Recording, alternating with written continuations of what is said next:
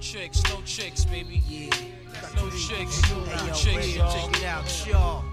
Fly wonderful. Yeah, y'all. Tony Starks, Tony Lex Starks. Diamonds. My name's Right Nah. now, So Tony it's Starks. about For this word good up. shit, I guess good we shit. celebrate Nigga, check our something, niggas stay stay wise. wise. Keep your eyes open and All your type wallet of and shit, your yo, front son, pocket. get these Prison chicks chef back ghosts up, and know nine just how to zeros rhyme, the right? profit.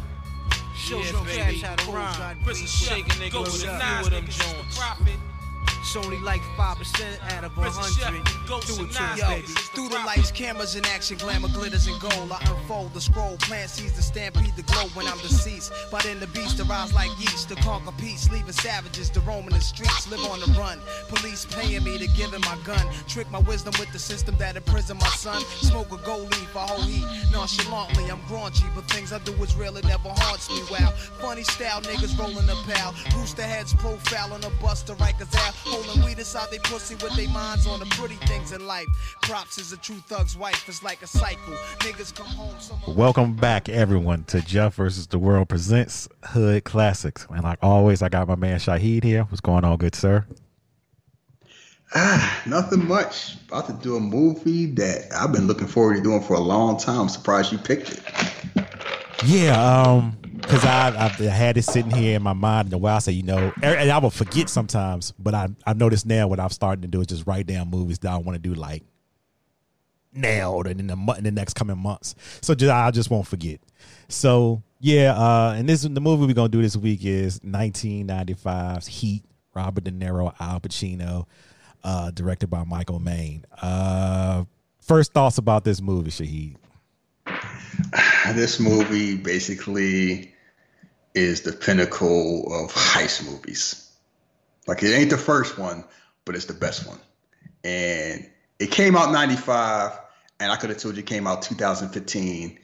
And if you didn't know the actors' ages, you believe me. Like, this movie's timeless. Like, this movie's 25 years old, and it does not feel 25 years old at all. No. And that's the ultimate compliment you can get to an old movie, where I could pop it in right now and I don't have to use any excuses. I don't have to explain nothing, and you can enjoy it for what it is. No caveats. Yeah. When was your first time watching this film? From beginning to end? Yeah. Whole thing. Guess. It couldn't have been 95. So I'm gonna guess. I'm gonna say 2005. No. Okay. 2010. No. Do I need to go back or keep going forward? 2018. Oh shit! My goodness. And it's weird because I thought I had seen it. Like, I seen clips here and there. I seen the bait shootout scene like 4 or 5 times. I heard about it. Like, it's one of those movies where I knew so much about it. I swore I had seen it. And then I was like, you know what? I've never watched it from beginning to end. So the definitive Blu-ray edition came out. Mm-hmm. I got it. I watched it. And I was like, wow, this movie ain't been touched. Like, no. There has not been a heist movie that has touched this since, and people have tried. And I'm trying to think if anyone came close. No, nothing came close. I'm a sucker for heist movies. So yeah. Den of Thieves is the closest. It ain't really close. It's like the store brand version. It's like a nice second cousin. It's okay. Den of Thieves is like the store brand version of like the Rolex version of this movie. Inside Man, I would say Inside Man is closest, but it's not really an action heist movie. It's a drama heist movie. Yeah. So it's different. But as far as like this type of movie, no. And it just shows what, like, Michael Mann's an expert when it comes to this. And you have him at the top of his game, and you have like the cast up and down is just insane, stacked. And that's one thing I notice about when we do movies. A lot of the movies we do have a fucking fantastic cast, and this might be the best or close to the best cast movie we've done so far. Oh, no doubt, because it's kind of like the big thing: Al Pacino, Robert De Niro acting against each other. Hadn't been done before, right? Always one of those things. It was like, Rock and Johnson. It was like, you had the two top things. It would basically be Tom Cruise and Denzel. Like, it was always like, because like Pacino, De Niro were like the top. When they were at the top, they were the top of their era. You know, great character actors that were also in successful movies, was always compared because they were around the same time and were in other movies together. And this is them not in the prime, but like this is basically, I want to say, LeBron on Cleveland his second time. You know what I call this? And I said it last night to my wife. I said, you know what this is? This is them basically saying, nah, we still got it. Just in case y'all forgot. Nah, we still can do this. Yeah. Because this is right. Because basically, like, you know, they start off in the 70s, from late 70s to early 80s. They like super hot, kind of cool off, late 80s. And then from like early 90s to early 2000s, they just both hitting. And then they go different directions. And we'll just leave it at that. But no, early, like mid 90s, they still kind of like, you know, I ain't dunking from the foul line, but I'll still dunk on you if need be. And it's doing it in different ways. Because De Niro, if you know, is like around the 90s. His thing is all like cool and calm. He rarely raises his voice. He's always like has like, everything under control. But it's like, you know, you always notice him, no matter what he do. Pacino, I laughed when you were like saying like, oh, you know, Michael Mann was able to control him, not like Devil's Advocate. I'm like, it's probably been a while since you watched this movie. You thought that. Because this man isn't insane. And it makes sense because IMDb says like, he was like, you know, the first draft of the movie, his character would be on cocaine. Yeah. So again, I was kind of right. Because I don't know if Pacino just said, you know, he kept going with that idea. Like, oh, yeah, no, that's a great idea. I mean, because it was just, those outbursts were insane. But you know the funny thing are? They're a distraction. Because you see him all the time. He's just screaming and shouting and just chewing up scenery. He like, what the hell is he doing? But notice the quiet parts. When he not when he's not shouting and screaming, he's just kind of like spitting that wise knowledge. And he's just like cool. He's like the same type of like, you know, like when a shark's done eating. Like he's just chilling. Yeah. And it's this kind of thing where I appreciate it more. The first time I watched, I'm like, what the hell is wrong with him? Because it's kind of like, it's that whole, you're used to like 90s Pacino just screaming like, all over the place. He's like just overacting. And this one is kind of like, it's with a purpose. Because basically what this movie is about is self-aware, hyper-proficient men that are great at one thing that they do and bad at everything else. And the women who struggle and fail to accept that. Ooh. And that's because not just De Niro and not just Pacino. You know why this movie's so long? Because they flesh out everything. That's why. This movie's almost 3 hours long. Because you have Pacino and his home life. And not just, you know, spending time with his wife, but spending time with his stepdaughter. Multiple scenes. Like, you know, why is Natalie Portman getting all this stuff? Because it pays off in the end. You have De Niro and his whole thing. Like, you know, what somebody asked, what's Neil McCauley? And what did I say on Twitter? Right, you had Akuma's moral compass. That was great. Because it's kind of like, you know, I do what I do. I don't be bothered with. Push come to shove. I can drop everywhere and bounce. No ties, no connection. Like, we cool. I got your back as long as I'm in here. It's time to go. It's time to go. If I got to put you down, I'll put you down. No hard feelings. But it ain't like he's a maniac or psychotic, but he has no problem, you know, putting that finger on the trigger. He also, what I noticed too, and maybe it was just me, you could tell him and Val Kilmer have a great relationship other than the other group. Like, you know, they're a little more tighter than each other, all the other members. Yeah, let's get into that because, like, you know, Val Kilmer is just this whole, he's a loser that's self-aware. Mm-hmm. He knows exactly what he is. He know why his wife is mad at him. It's not this whole thing. Like, he's just, you know, it's like, I got a gambling problem. She mad because I ain't, you know, it's like, you doing all this and we still struggling. He know that. She know that. Like, you reach an impasse, but it's like, this all I got. This all I'm doing. She's my entire world. When he dropped that line, it's like, I can't, you know, this woman is my entire world. I can't think of life without her. And he plays that because it's easy to like play like, you know, I'm just a fuck up. Right. But it's kind of like when he gets into it, when he's doing his job, he is doing his job. Like, he is just like the whole thing. Like, Dennis Rodman. When I clock in, I'm the best what I'm doing. When I clock out, good luck. That's kind of like Val Kilmer. That's Val Kilmer's role in this movie. But let me ask you this: are there many characters in movies that are self-aware losers? Like they know, I'll be fucking up all the time. I'm drawing a blank right now. I mean, main characters, yeah, like that's basically John McClane. Okay, yeah, okay, yeah. For the most part, like the whole, because now it's a thing where it's like when you had the flawed heroes before you became anti-heroes. Like anti-heroes' whole thing is like I'm always trying to justify it. It's like I'm doing this for a reason and blah blah blah, and they can't embrace who they are.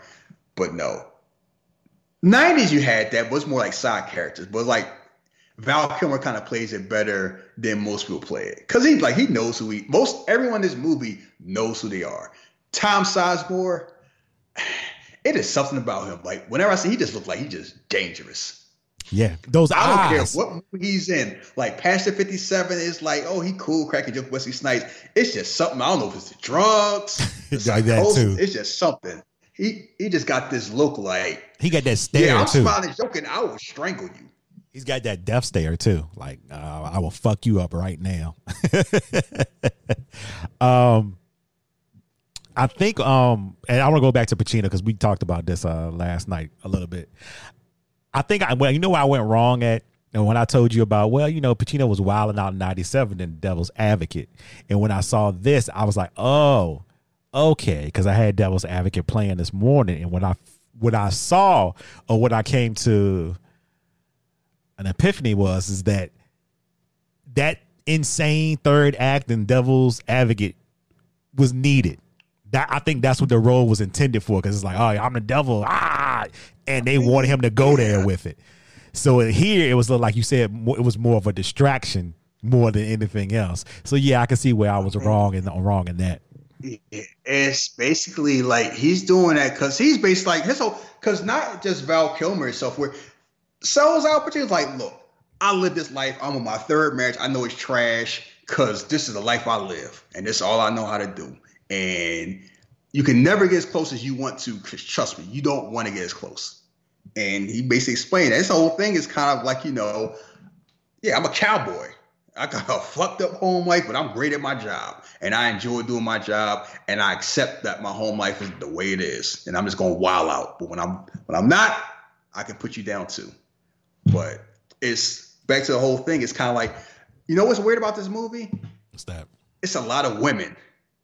Yeah, and they get time to shine too. And most times, action movies, you might get one, at most two. But it's kind of like you have Al Pacino's woman fleshed out. You have Robert De Niro's woman fleshed out. You have Val Kilmer's wife fleshed out. And a regular movie would not have Dennis Haysbert's storyline. That would have got cut out. It would have served no purpose. Because you wonder, like, he doesn't show up to like, what, 25, 30 minutes in? Yeah. And you want like, why is the guy from Wait to Exhale like, why is he in here? He's just a cook and everything like that. And they flesh out. He has a whole character arc that serves a purpose at the end. And what this movie does is it fleshes out enough people so you care about what happens to them. You just don't put them in there like, Natalie Portman being his messed up stepdaughter wouldn't matter in a normal movie. Mm-hmm. But you see enough about her, how she feels about her dad, how she feels about him, their interaction, to by the end of the movie, why they're having their problems, but why they love each other. Like, it matters because they flesh out enough that make you care. You care about Dennis Haysbert's journey. Like, why is this woman sticking to this guy that's just a fry cook and trying to live the good life, trying to do the normal thing? It's like, because she knows how hard it is for ex-cons, and he's still trying to do the right thing. Yeah, he tried. And you can sympathize with her while still understanding why he makes the choice he make. Because it's kind of like, you make a minimum wage and you take 25% of my salary? I heard that. I was like, I must have forgot that line. I just looked up and was like, what? And if you complain, you sending me back to jail if I got a problem with it? Yeah, what? That like, dude, shit. I'm watching that in 2020. I'm like, nah, fuck that. I'm robbing a bank. Yeah, because this ain't gonna work. I can do the whole song and So- dance. Yeah. So you have all those things going on. Whew. Waingro. Boy. Oh, I need to get into it before we start talking about the synopsis of the movie. You know the funny thing about this movie I realized watching it yesterday? What's that? This team is real good at their job, but they're bad at everything else. Yeah, they suck. If it ain't work, they all suck. But even like work involved, I'm kind of like, you trust, like, you didn't do a background check on Waingro, seeing how he moved. You think he's gonna be cool, Van, saying, "Oh, it's in the business. You know, he dirty, so he can make a double profit. He understand how it goes. We ripped him off. It'll be cool." Word? You think so? You gonna rip off? You gonna rip off somebody? Be like, "Oh, it's just a nature of the business. As long as you making a profit anyway, you'll be fine." That is not how it works. And that. Yeah, it was kind of like, it was a lot of people moving kind of like, I don't know how you moving, anything like that. And I know you feel a certain way about John Voight and his mullet, even though John Voight was my favorite character in the movie. Like, that man was just smooth. His whole thing is, he always knew how to handle his business, but he let people do that. But he say, it's a free country, brother. Yeah. He'll tell people the information, but he wasn't forcing nothing. It was like, I wouldn't do it, but if you do it, you do it. His character was really great. It was just, that fucking hair. That's just me. It bugged me. I was like, just seeing Noah, I was like, his hair, what the fuck is going on with that thing? Yeah, that hair is wild because you see him in that, and then it's like, it ain't that much longer. He show up in like Transformers looking like a senator. I was like, what is this? But, I get it. Whatever. I'm just nitpicking. And that, and it's kind of like, you just think about all the people in the movie. Like, Danny Trejo not even in the credits. And that's what I was telling you. I said, I forgot some people was in the movie. He was number one on the list. I was like, Danny Trejo in this? What the hell? It's been early years. Danny Trejo. And not only that, it's kind of like, he does more in this lane like Desperado. Like, it's funny, like, he's had a hella career. Mm-hmm. He did he's in a lot of stuff back in the late 80s, early 90s. And then he start becoming a name because it's kind of like Desperado comes out. Then I think he's in Heat, and then Con Air. Like, by the time Con Air comes out, he's in. People know who he is. Yeah. Then it's kind of like, oh, it's not the guy. It's not the scary looking dude with all the tattoos. It's like, oh, that's Danny Trejo. Yeah. And it's just kind of funny. He does all that, and then he ends up starring his own movie. Like, Machete come out over a decade after this comes out. Yeah. The man had a hell of a run. Still having a hell of a run because it's still working. Still having a hell of a run. Yeah, like a lot of people in this movie ain't working no more. Some of them not even alive anymore. Yeah. So it's just something. But like this cast, this just shows when you have a great director and a great cast, you can make magic. And I would be remiss to say, not talking about the bank scene. That bank scene hit.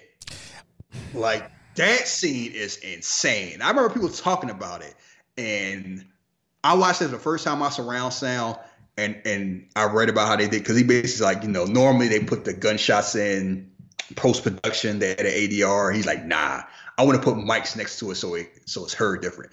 And I haven't heard it like this since. Like, that shit hit. Like,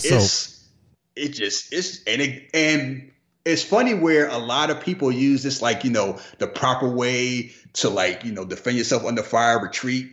And that was an inspiration for like real life stuff. Yeah. Didn't the Marines like take that scene and show it to like the new recruits or whatever? Yeah. And like it was like a bank robbery that was like, inspired by this, and not the one where the dude had the armor on. You remember that? Vaguely. Yeah, like the man had like it wasn't like a bank robbery. He had like it was like a shoot. I don't remember if it was a bank robbery. He had like a shootout, and he had like an armored suit on, and that shit lasted like over an hour. He's basically built like RoboCop. Fucking that's what Los Angeles. And what I've found interesting about this whole bank scene and with the guns is, I gotta believe in my mind the directors all across the world have seen this scene And you know, they may have thought about, but I'm gonna do it the same way and see it again and be like, never mind, fuck it. He got it. You got this one. Like, it ain't no more, ain't no reason for me to try it because I haven't seen anybody mic. I haven't heard or seen anybody mic those guns like he did. Because I'm listening to my TV. I'm like, God damn, these guns hitting. And then I'm just listening on TV. Guns are loud.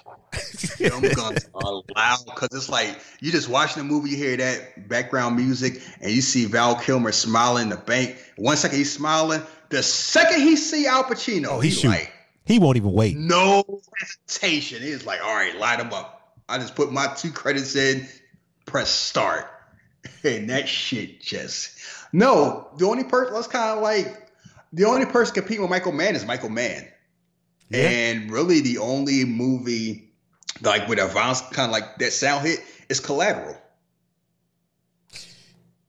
which almost feels like a sequel to this. Yeah, you know, you're right. I forgot about Collateral. Yeah, you shouldn't because that's the movie we're doing next. So, spoiler alert. But that's what's up. Yeah, he's just an awesome movie, and let's just get into it because it's okay. First, it is 2 hours. I forgot how long this shit is. Before we get it, once you drop the synopsis, we are not gonna go through every scene because this fucking movie is it's 3 hours long. So we may hit or miss here and there. So y'all just bear with us or go watch the movie yourself if you want the little small details of stuff. But go ahead. So Neil McCulley and his gang, after, completing the job, has one last job while dealing with outside forces, including fellow criminals, former member of the team, and cowboy cop Vincent Hanna, played by Al Pacino. That's it. Yeah. That's simple. That's it. Like, it's a team that's together. And it was funny, like, you talk about how close they are. It's kind of like they're all close to varying degrees. Like Val Kilmer's over his crib when he's drunk. They know each other's wives. They all eating together. It's kind of like, at first I'll know that. Then I'm like, is Danny Trejo there? Then he's there with his wife. Chilling. So it's like, all right, he's just not the driver. Because I was wondering about, because the vibe is kind of like different with him compared to the rest. But I think that's more kind of like, the actor. Yeah, I can see that. Because I think when I saw it when I was younger, I was just like, the fuck he do? I was just questioning that. Like, why he there? Don't he just drive? And then, older, I'm like, nah, he kind of like part of the family. Like, he play his role too. Yeah, if you're not part of the family, you're not getting invited. You're not having family you ain't dinner having with no everybody. Yeah, pretty much. They're all out eating.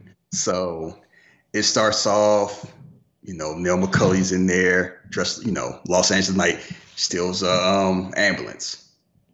Val Kilmer, Chris Hurley I think he's in like Arizona buying explosives. Mm-hmm.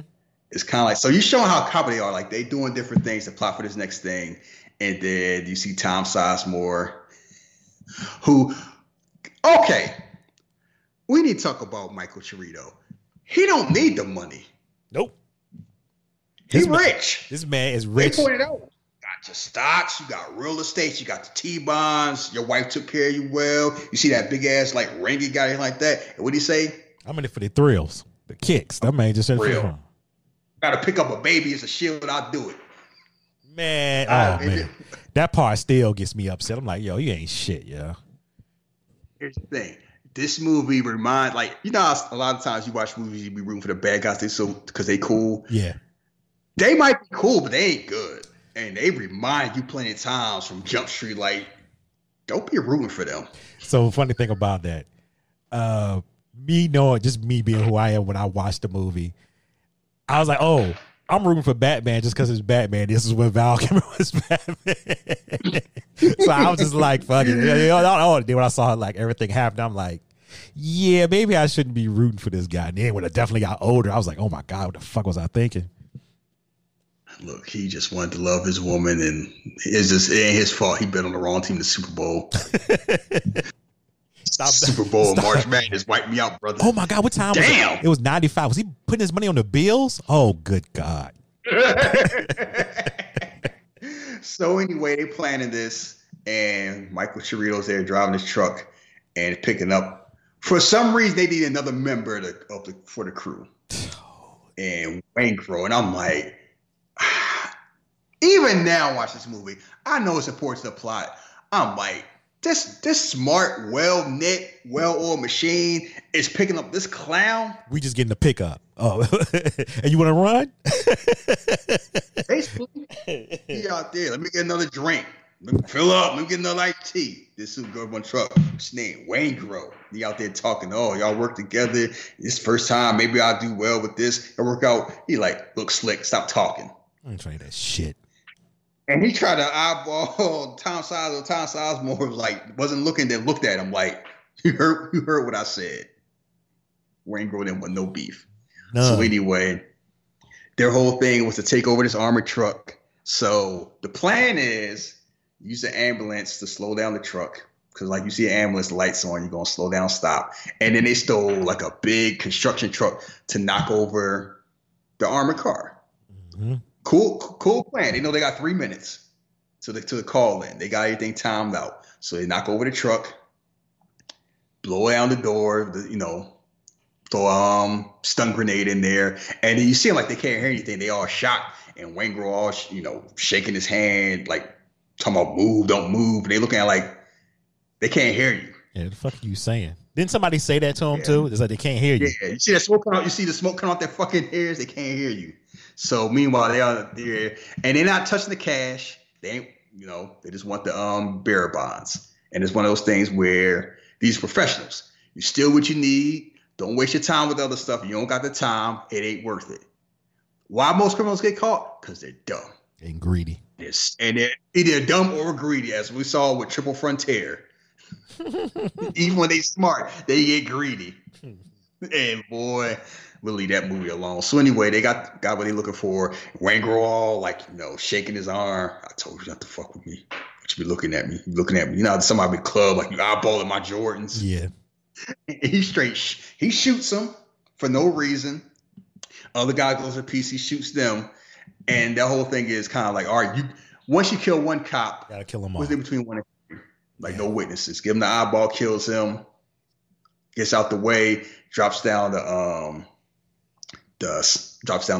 spikes, the road spikes. So when police cars come after him, boom, the car is out. Blow up the ambulance. No trace, no muss, no fuss. So this group is professional. They get this stuff done. When push come to shove, they had no problem killing people. And Waingro is a maniac. Absolute maniac. And I'm just wondering where they got this man from. If you ever wanted to know why somebody you was ever got on 2K and you went to the park and you couldn't jump on somebody's team, that's the exact reason why. Waingro. What would you? I don't know. I didn't play with people I know it. Yeah, exactly. And we out there shooting 30-foot layup, shooting 30-foot fadeaways. I used to play across the block. Like nobody trying to hear that shit. So yeah, we're gonna jump around. So eventually, the whole thing is they got the split.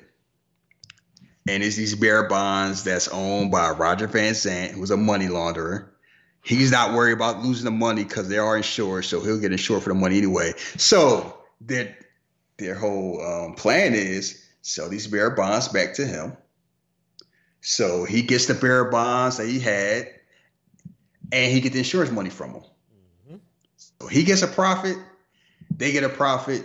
No muss, no fuss. That's how I go. We ain't know. It's just the price of doing business. That will go as well as you think it go. As far as Waingro go, he up in there at the restaurant. They out there like eating pie, anything like that. Just chill like, you gonna eat none of your pie.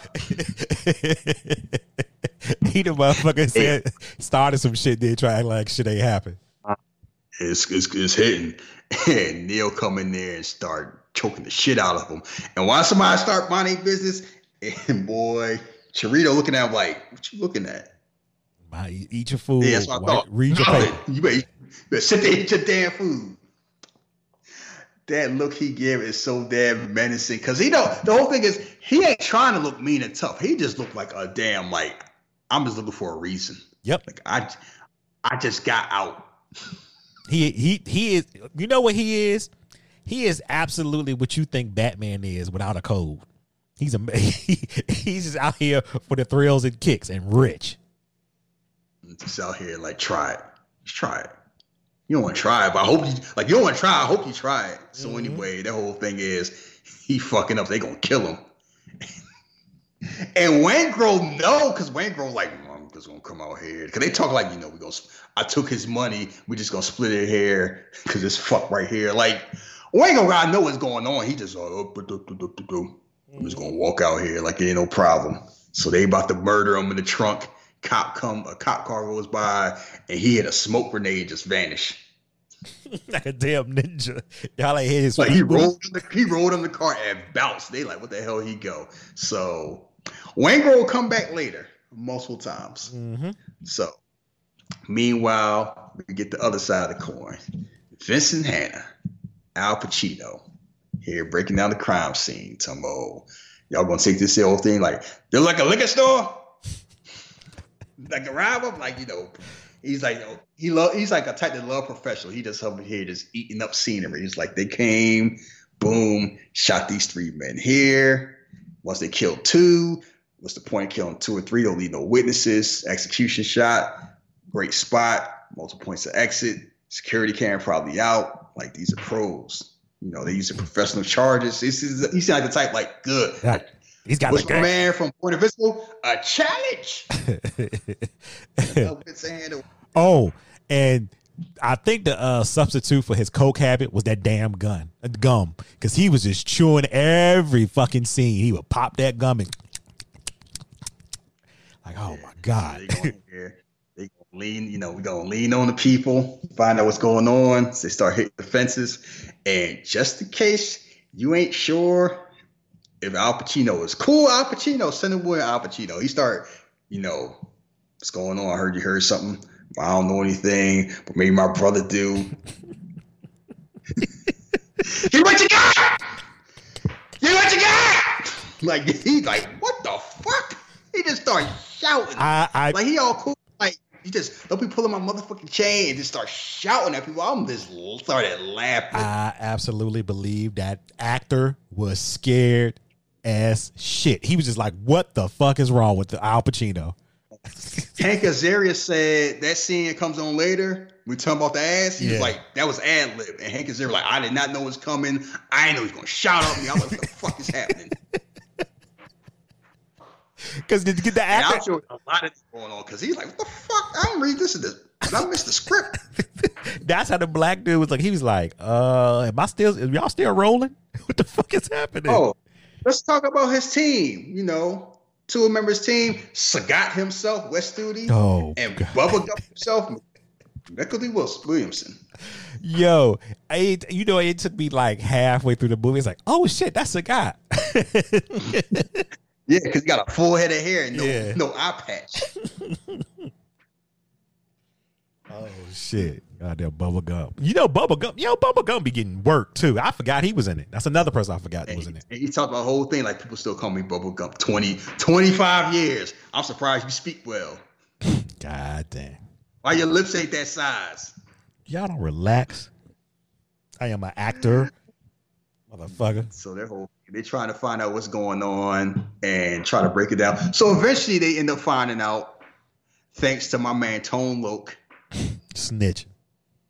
Also in this movie is that, I was with this boy, this guy and used to work for Folsom. He's talking about nothing going on. He's talking about so much that I knew something was going on. So let's ask like this. I knew something big was going on, man. Called by Slick. And that's the bum that saw the robbery heard him say Slick. It's like, oh yeah, alias Slick. How you gonna find somebody like with the doctor style, the Reverend Slick? Find an alias, his name Slick. That's all it take. Just find a Slick in Los Angeles. Yeah, that's kind of a hard thing to do. They made it seem easy though. Yeah, so eventually they find out it's Chirito based on that, and then they try to find known associates with him, thanks to him snitching. So meanwhile, you start getting the whole family thing. They get advanced from their job, and you see, Val Kilmer there with his wife. That's all you got? We out here living all this time. It's like we going sideways. Like, we we're just not moving. I want to move in life, Chris. And he's like, all right, look, chill. It's gonna be fine. We're gonna be fine. And then he just start knocking shit. You know how people start nagging you? You start knocking shit down. You know what? You want to leave? Like, I hope. He's like, enough. Like, shut the fuck up. If you want to leave the checkbook and the keys on the desk. And he just bounced. Because it's kind of like he loves her, but look, what you want me to do? I put my money on the bills. What the fuck? You know what happened. You know what it is.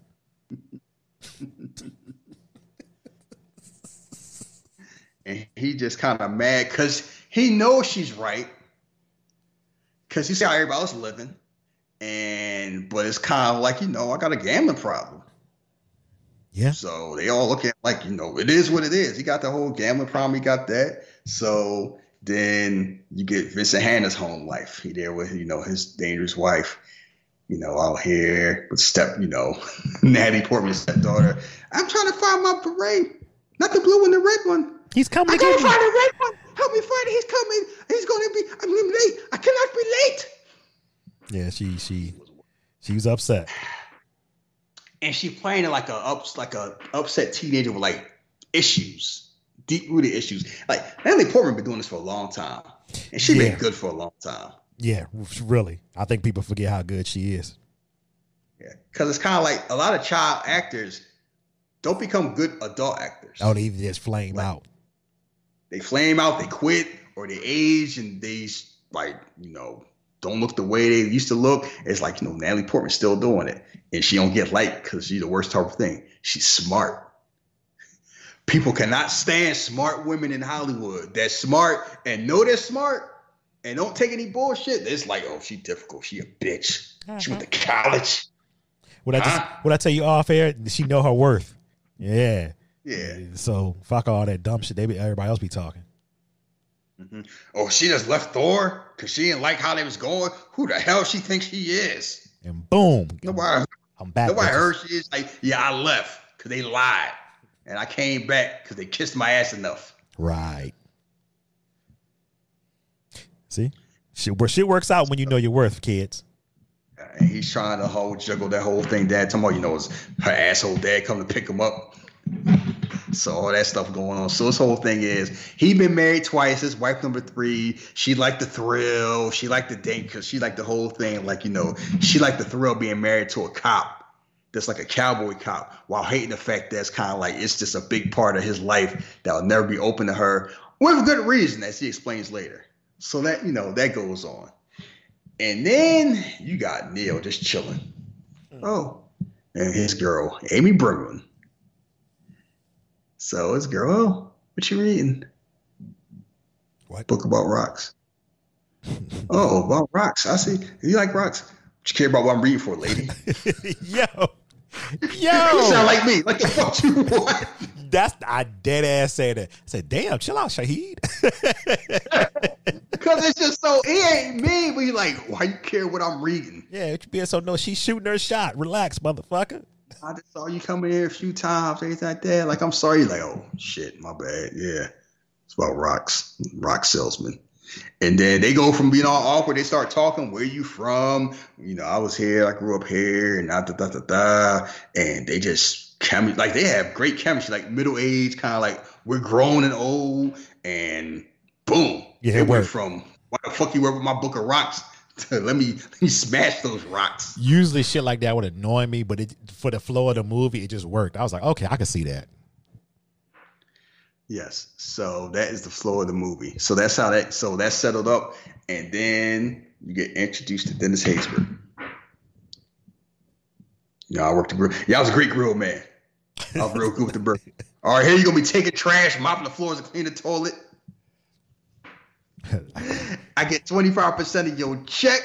If you go ahead, call. That's how it is. You complain, you violate your parole. I'll say you was drunk high, and they will lock your ass in prison. Yeah. All right, what you looking at? Get to work. He like, what the fuck is this? This motherfucker walked back, and it was like damn near what? 1960 something. This motherfucker said, I'm going to take 25% of your check. What? And if you complain, I will have you arrested. And people talking about, why don't you just work hard, pull yourself up by your bootstraps? And this man cut the damn straps. You be all right. You don't need no straps. Just get up. Just think like maybe I need to go back to what I was doing. Yeah, pretty much. So their whole plan is kind of like, oh, we're going to, Van Zant. This is the whole thing about Van Zant. Played by my man, William Fichtner. Whenever you see him, I don't trust him when he's playing a good guy. I just don't. It's just some people like him, Michael Shannon, it's just David Morse. It's like certain people, they got a certain, you see their face, like you may not know the name, you see their face like, oh, he about to fuck something up. This is a fuck boy right here. Like he never like villain number one, but he always like villain 1A. Mm. Like whatever he out, it's because he got that narrow ass face. It's like he just awesome play. And it's funny, Christopher Nolan said him being in this inspired to have him in The Dark Knight. Nah, I can see that. Yeah, I can see that. Yeah, because he all cool, like, oh yeah, you got my bill, understand like that. I'll just give you a number me like that. And old blockhead Henry Rollins like, you gonna do no business with them, are you? Like, nah, I'm gonna kill them motherfuckers. You think they gonna steal from me? Bring in the paperwork from the Caymans. Like, didn't drop a beat. Yeah. So yeah, he fucked up. Guess what? But he just pretending to be cool. Oh, is he? Yeah. Yeah, chump.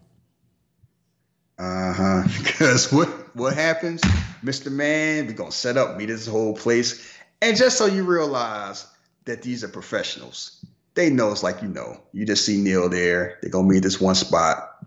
So Neil's at the one spot in the car, got Chris on a sniper rifle with surveillance from a elevated position, and you got Chirito there just in case. So they throw it in, because they try to throw a bag in there, end up being paper, try to get the okie doke. They see him as like on your right. Hit him with the car. Fucked up his whole leg.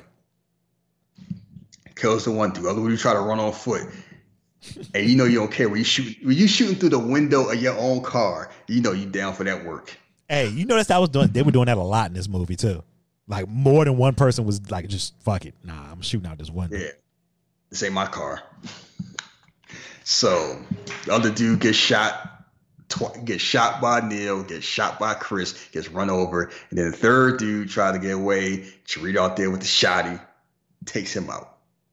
So they had no intention to pay him, and that bites Van Zandt in the ass. He calls in there like, oh, yeah, I just want to hear.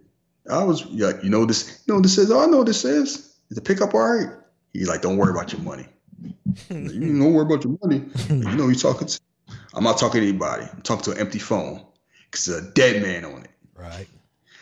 And they all in there in the back of this restaurant with suits on, just pissed. And Van Zandt went from like, I'm all cool, corrected to just, I am shookity shook. Like DJ Academics. Because the rest of the time you see him, he like, like he took a bath. He just shook. I'm in my office. I don't know when they're going to come get me. Fucking chump. Oh, shit. You want to play gangster. Mm-hmm. Life. So anyway, once they found Chirito's part of the thing, they start scouting them, see what's going on. And next job, there's multiple jobs going on. They just robbed the bear bonds. And then they're going to rob this precious metal job and then set up a big job. So the money from the bear bonds is going to set up the money for the big job. Mm-hmm. The big job is rob this bank. This dude in a wheelchair, like, oh, I got information, everything like that. I know they come in, $12.2 million. You're like, 12.2? How you know about this? It's just in the air. They just send out in the air. I just know how to grab it. It's out there to grab. All you gotta do is grab it. And it's just kind of like, that is so true. If you know what you do, it's like a whole world that we don't live in where it's like, not the people on Twitter that be acting like, yeah, I'm hustling all like that. It's like, no, people who just get stuff done and stuff that if you're not in that world, you don't know what's going on and you don't want to know. Right. Like, ain't no half stepping in all of that. Cause it's kind of like bank robbers, fencers, all that stuff. They all know each other. Mm-hmm. And you just can't some no name just jumping in and expect to be like, noticed. Cause it's kind of like, I always make a joke. People who buy drugs know where to buy drugs. They don't just walk us on. You sell crack? Can I tell you a funny story? Go ahead. Because I was thinking about that. I was living in North Carolina. I was going to a barber shop on a Saturday, and I was walking the bar. It's like 3 blocks away from my house, and I'm walking there, and some car drove up to me and asked me, like, "You got drugs?" And I was like, "What?" Some white dude rolled down the window. "Oh, I'm just trying to buy some crack." And I look at him like, "No, I don't like a damn crack." They're like, "No, bye." Rolls up the window, leave. Soon as he leaves, he turns left turn. I don't know if it's coincidence. I don't know if it's planned. Who knows? Squad car drives right by. Mm-hmm. They were trying to set you up. It's Saturday, like 6:30 in the morning. There was a crack selling time. I don't know nobody trying to beat the morning sun that's out here slaying on the streets of Durham from a barber. I thought about that for the whole time. Like, you got to have a lot of gall to come a random black person ask if they sell crack. I haven't got crack, but I've got that weed before. "Oh, you got any weed? You got any weed to sell?" Well, I may say, "You got any choke?" I was just like, "What?" He said, "You got any choke?" I was like, "Nah, bruh." Do I like who do I look like? I was so offended. I'm like, you just saw a random black person trying to get a shape up? Yes, if he's slinging crack. I mean, come on, man. You know what it is. You were black and they wanted to set your black ass up. Yes, I know exactly what it was. I was still offended, and I had the right to be offended. Yeah, you're right. You had the right. You got any crack? I want 2 cracks. See, you should hit that. You should hit that. Man, who the fuck was selling and buying crack at 6:30 in the morning? That's what I was saying. I'm like, you know what time it is. So anyway, to go back there. So they were going to use the money from the bearer bonds that they were going to sell to fund the next job, but they didn't. But they Neil's like, "No, where I got it, money I put." So Chris, the only person that got money issues. You don't hear Trejo complain about money. Mike living real good, and Neil don't buy nothing. He, I don't got no furniture. Where your furniture at? So I get around getting it. We gonna get married. We can get around to that too. Yeah. So anyway, their whole thing is they're gonna, rob these precious stones, sell those, and then rob the bank. One last thing. Because it's got some stuff issue, because there's some home stuff going on, because, asking Jerry to bounce. Call like, "Oh, where Chris at?" "Chris over here sleeping off. What's going on? Family trouble." So he's sleeping on, like, "What happened? You struggle with your money?" "Yeah, man. Super Bowl March Madness just wiped me out." "Why she mad at you?" "Ain't enough steaks in the fridge." He know. Yeah. I mean, he knows. He knows, but like it's I don't know. I don't know if I want to say fatherly or brotherly relationship that they have. It's like, all right, I know what's up with y'all. I know what's going on, and I don't feel that everybody else knows as far as what's going on with him and his wife.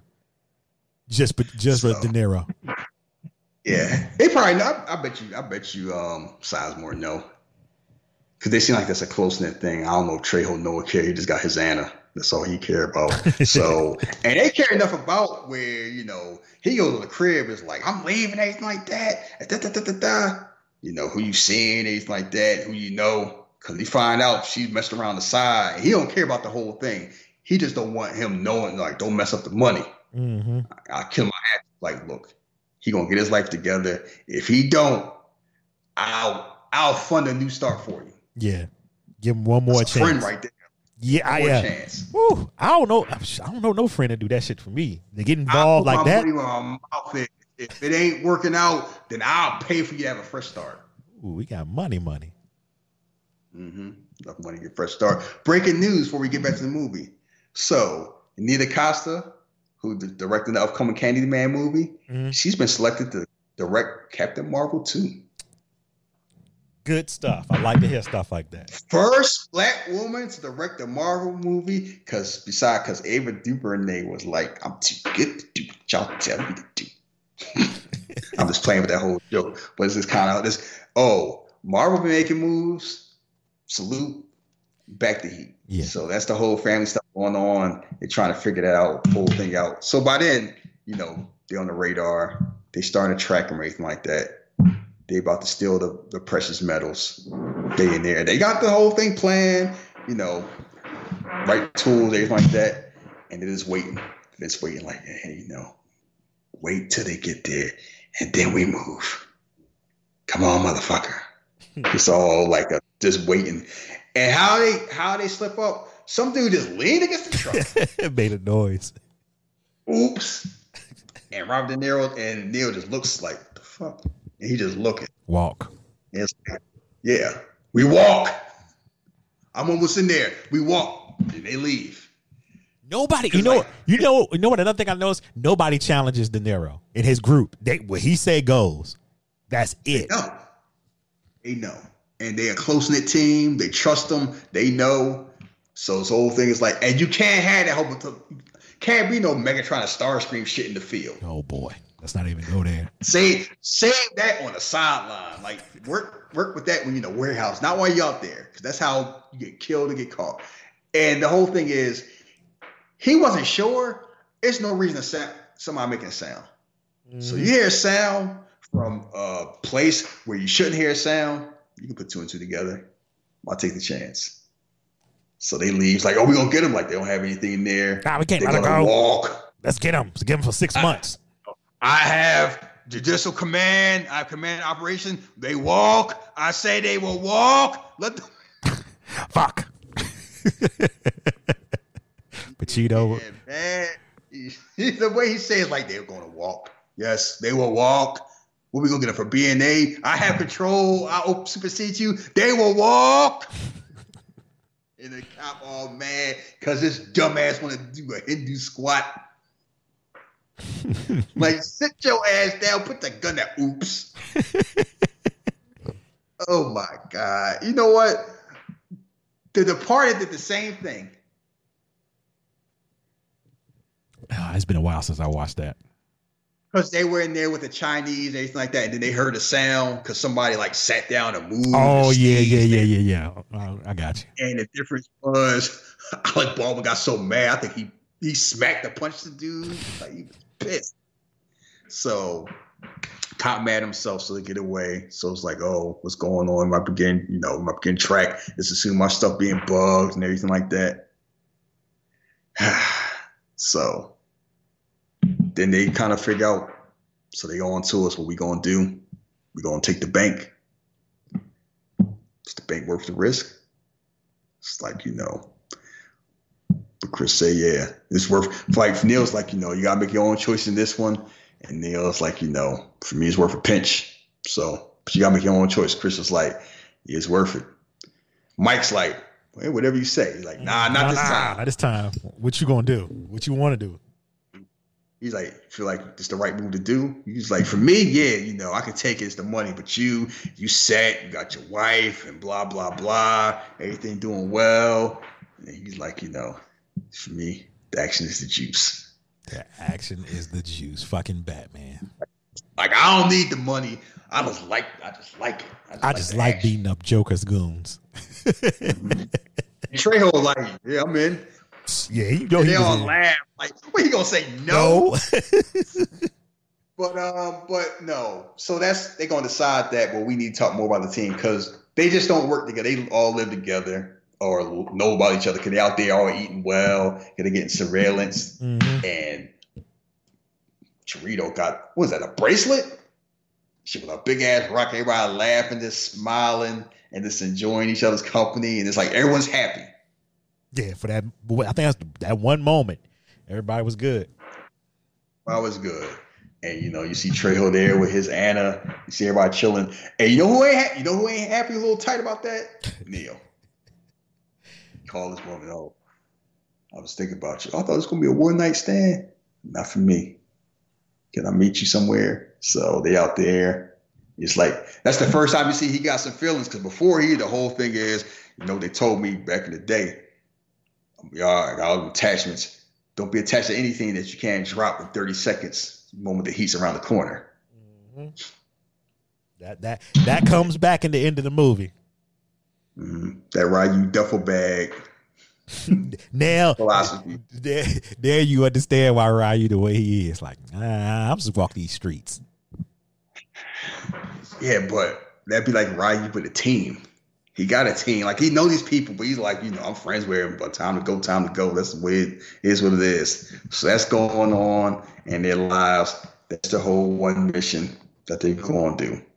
And they got the plans and everything like that. They're going to do that. Meanwhile, Wangro, let's not forget about him, is just walk around playing serial killer. My God. After getting some 16-year-old sex. Yeah. Wild sex work. Oh, you was the most colossal fuck I had in my life. Don't you be lying to me. I know when people lie. You understand? The devil's at your door tonight. He's about to put his claws on you. Whatever the hell, like talking that Bray Wyatt shit. Yeah, pretty much. Bash your brains in. It's like, damn. Tomorrow, it's the third one. They don't say he did all of them, but it's like you put two and two together. So yeah. When he ain't fucking up missions, he just killing people. Yeah, he's disgusting. And that's part of the whole. Ugh. And I forgot about that too. The whole 16-year-old sex worker. I was like, oh shit, I forgot all about this scene. I knew what people had venom for him in this movie, but yeah, everything came back to me seeing that scene. Like, yeah, somebody need to put a bullet in his ass. Yeah, and the funny thing is, it's not just, it's like just in case you had a reason to hate him more, they give you a reason. And they keep giving you reasons. Like, this man, like, I don't know if this is necessary. It's probably not, but it just make you hate Wangro a lot. So, and meanwhile, Vincent Han is trying to go on. So he got all these people, scoped out. Knows who Torito is, knows Chris Helios, knows Neil McCulley. It's like, oh, did some time in Folsom, did some time in this, and trying to find out what's going on. And it's like, oh, these guys are pros. So we got surveillance on them. So they try to, catch him. Before you talk about the whole surveillance thing, when they try to catch them in the act and then they caught themselves, you're trying to find out why Vincent home life is the way it is. You just left me out here. You just got me shut out. Well, you said you gotta, share with me, but you feel like you just, a stranger in your own marriage. All right, what you want me to say? Hey, hon, somebody just put their little baby in a microwave, cooked them to death because they started crying. How was lunch? Basically saying, it's a darkness in me that you can have a part of because that ain't the type of thing. That's how I roll. Like, he basically saying, like, I roll with deep shit. You don't really want to be a part of this. So that's always going to be an issue. And she like, look, I know your job is hard, but if you can't share nothing with me, then what am I married to? Yeah, they both have valid points. I don't want to say nobody's right or wrong because, it's not a right or wrong thing. Yeah, they just both seeing different things. It's kind of like, But it's a reason why he been married 3 times too. There's a reason for that. So it's kind of like he wants intimacy, but realizes he can't have it. But he can't do the whole Neil life where it's like, I'm just, normal life. The fuck is that, going to ball games? Yeah, going to ball games. Like, I don't give a fuck about the Lakers. 95. They want to get season tickets to see Cedric Ceballos. What you talking about? That whole Neil vibe is kind of like his whole thing. He feels attachments are stupid. It just makes you sloppy. And I mean, the one he interacts with is Chris is basically running, kind of proving that. Yeah, he has examples all around him. Like, nah, that ain't for me. Mm-hmm. So meanwhile, they out there trying to scope him out because they are parked like somewhere way out in like the docks. Or not like a docks, like, storage facility is like, oh, we're going to go here, do this, like that. Knowing they under surveillance. Because the cops show up, it's like, oh, what are they trying to steal? They look at this building, it's like, oh, some metals here, some hubcaps here. And then Vincent put together. You know what they was looking at? You know what they're trying to find? Do you know what they were looking at? Huh? I'll tell you what they were looking at. Listen to me real good.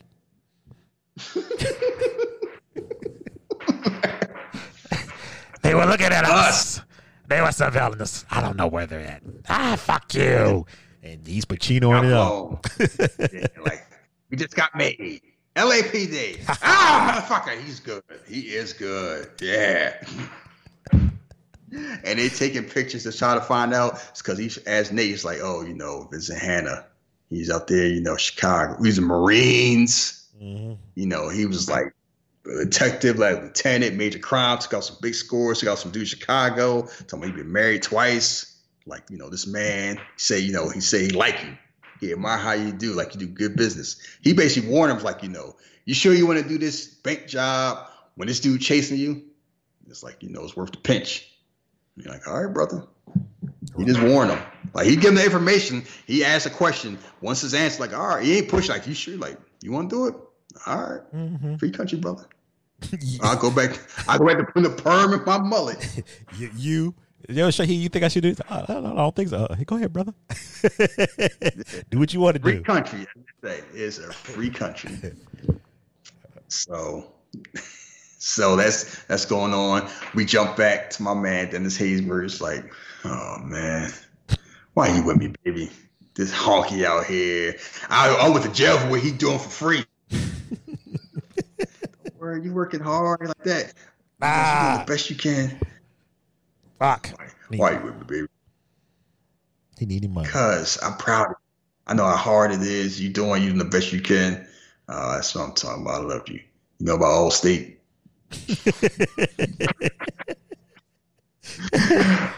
It's the whole thing. It's the whole, a black woman standing by this black man that's trying to do the right thing and work hard. And it's kind of like, on one hand, that's the type of woman you say you want to have. On the other hand, we're like, she can't do better than that. Yeah.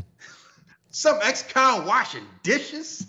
Oh, girl, you need to leave. And I was like, Tyler Perry was directing this. They be getting slandered to heaven. Yeah, let's thank goodness Tyler Perry didn't have his hands on something like this. No, but it's not just him. He just the premier name. But it's that whole, black woman always got to settle. Yeah. Oh, he working hard. He doing the best he can. I just love him. Because kind of like the one the dude she has is rich and beating her, but this truck driver who ain't making barely minimum wage is so nice, and he go to church, and that's the person you need, baby. I'm like, can't we find an in between? Like, do we have to like one day in 16 years he might own his own truck, and you'd have been there at his back. What the fuck? And meanwhile, she like a corporate lawyer driving a Porsche. Can't we have just have an in between? That's all I'm asking for. She can't because her coworker either a womanizer, he gay, and Laquan doing the best he can. He didn't mean to rob that. He didn't mean to armed robbery. Did 8 years. Now it is hard for the black man getting support from the sisters. Oh, dusty Twitter. God. That shit needs to die. Like, I'm sorry. Like, yes, it's tough out here, but the sisters should not have to suffer for us fucking up. They are not the avatars or the key holders in systematic racism, and they need to be told to stop lowering their standards to elevate us. That is not their job. And I'm watching this movie, and I'm just thinking out here like, yeah, she a better one. They ain't doing that shit. Man, this is a recession 2020. Ooh, buddy. Love will make us through. Shit. Let's get through this. Let's get through this. Yes, let's get through that. So they got that. So they go whole thing is we gonna try to figure out how to get them through. So they figured the weak link is Chris or Chris's wife. Mm-hmm. Chris's wife is having an affair with Hank Azaria, who not only is just a sleaze bag, but also, corrupt himself. He got a record. He's like, you can't do nothing to me. I'm in Las Vegas, like that, happened in Las Vegas, LA, like, well, you send you over to Las Vegas PD, they take you to Chicago, you get charged there, or you work with us. Oh, man, I don't know why I got involved with this bitch.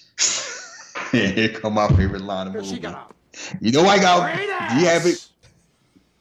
And you got your head all the way up it. When I think of asses, woman's ass, something comes out of me.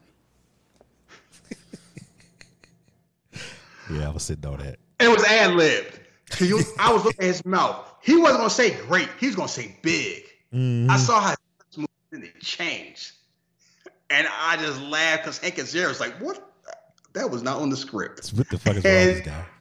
It's hilarious. Imagine a movie theater. He just blurred out, she got a great ass. So you got your head all the way up it. And he acted like with his whole body. And his coworkers are laughing their ass off. Yeah. But they look like Pacino wilding again. The thing, like, that's Vince. That's Vinny being Vinny. You know, the coke habit would have worked out a lot better with that, though. I think if they went it explained all this shit going on. Yeah.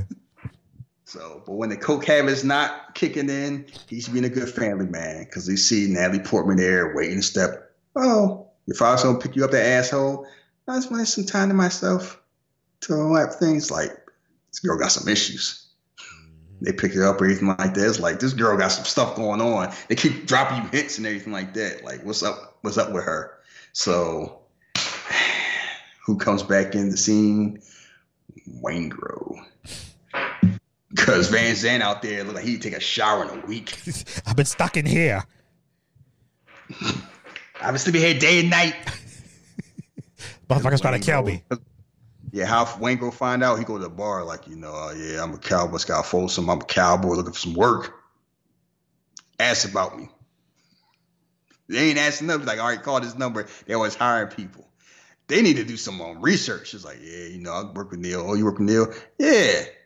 Did some big jobs together. Mm-hmm. Plural? Word? Maybe something happened on a deleted scene we missed. I saw you one fucking up. He's like, yeah, you probably didn't hear from him because he up to do his own thing. He ain't forget about you.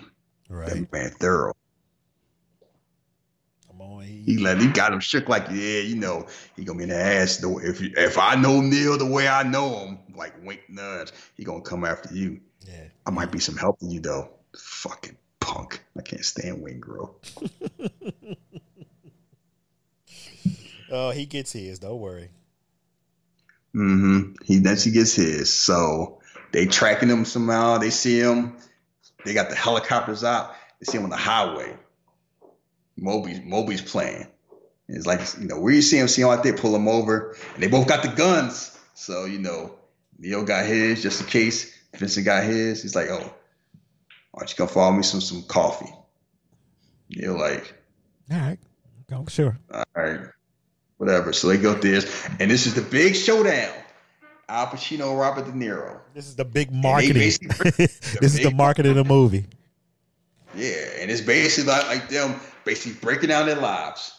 Why they do what they do, what's going on is like, why are you chasing me? They are very, it's very far few in between that you see two people on both sides of the law and they're being honest with each other. There's having an open and honest conversation about what I do this because I'm good at it. I do my job because I'm good at it. Mm-hmm. Like, like why you want to, rob stores? Like why you don't steal. He's like, that's what I do. Why don't you stop being a cop? That's what I do. It's like, I ain't no wild animal. You think I'm the type that was rob a liquor store, do some silly shit like that? Like I'm a professional. This is what I do. Mm-hmm. I don't have any attachments. It's like, ain't that a lonely life? Like, yeah. Don't you got a woman? Yeah, I got a woman. Could you leave her? Yeah.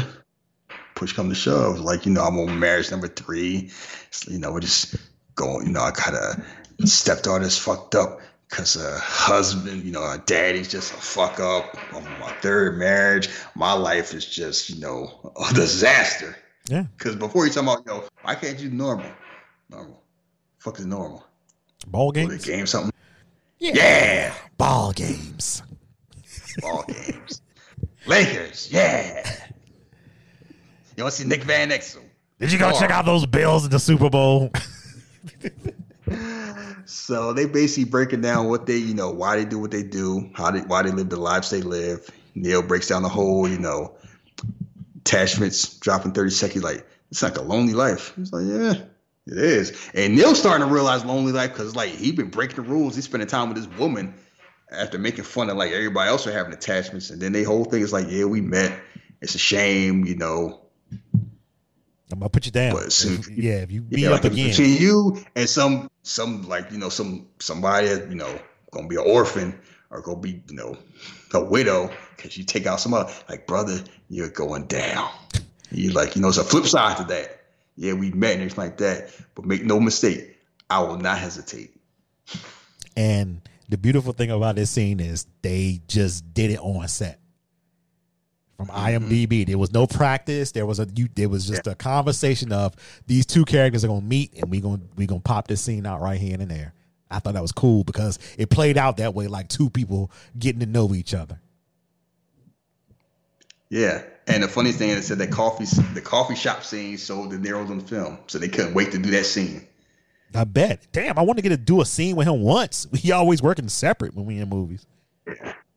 So, and it's kind of like, and that's the whole thing. They had not; these were like the two preeminent actors of that generation together. Yeah, at their peak. And it's funny because they do Righteous Kill years later, and they both the same movie. And that movie trash. It's like, damn, that magic was gone. Because like done. You know, it's like Roxina too. Ugh. Yes. Ugh, indeed. So that goes in. It's like they learn each other. And then guess what else happened? We lost everybody. They dumped the surveillance. What? What do you mean lost? Gone. Yeah, you heard. I was just drinking coffee with Cody an hour ago. He is heated. Definitely heated. He is super heated. So because it's like I'm spending time drinking coffee, learning. Now they bounce out in the way. Anyone know where the fuck they're at? Motherfucker, they's good. They just so good. So they scoping down, setting up security, like, you know, basically hacking the security to, you know, to change the feed so you don't see anybody. They got all the blueprints of the plan. And you know the funny thing is, if they don't get snitched on, that plan work. Right. They just walk in, walk out, no problem. Mm-hmm. So they plan everything to the letter. So almost everything planned to the letter because the day before, you know, day before they're going to do it, or no, the day of they're going to do it, they all out there eating at, you know, at the cafe. They see such and such. It's like, oh, you recognize that guy? Yeah, he did time. He's a hell of a wheelman. So that's why Dennis Haysbert matters. Mm-hmm. He did time with Neil. And they need him because who calls Trail? Hey, man, can't shake him.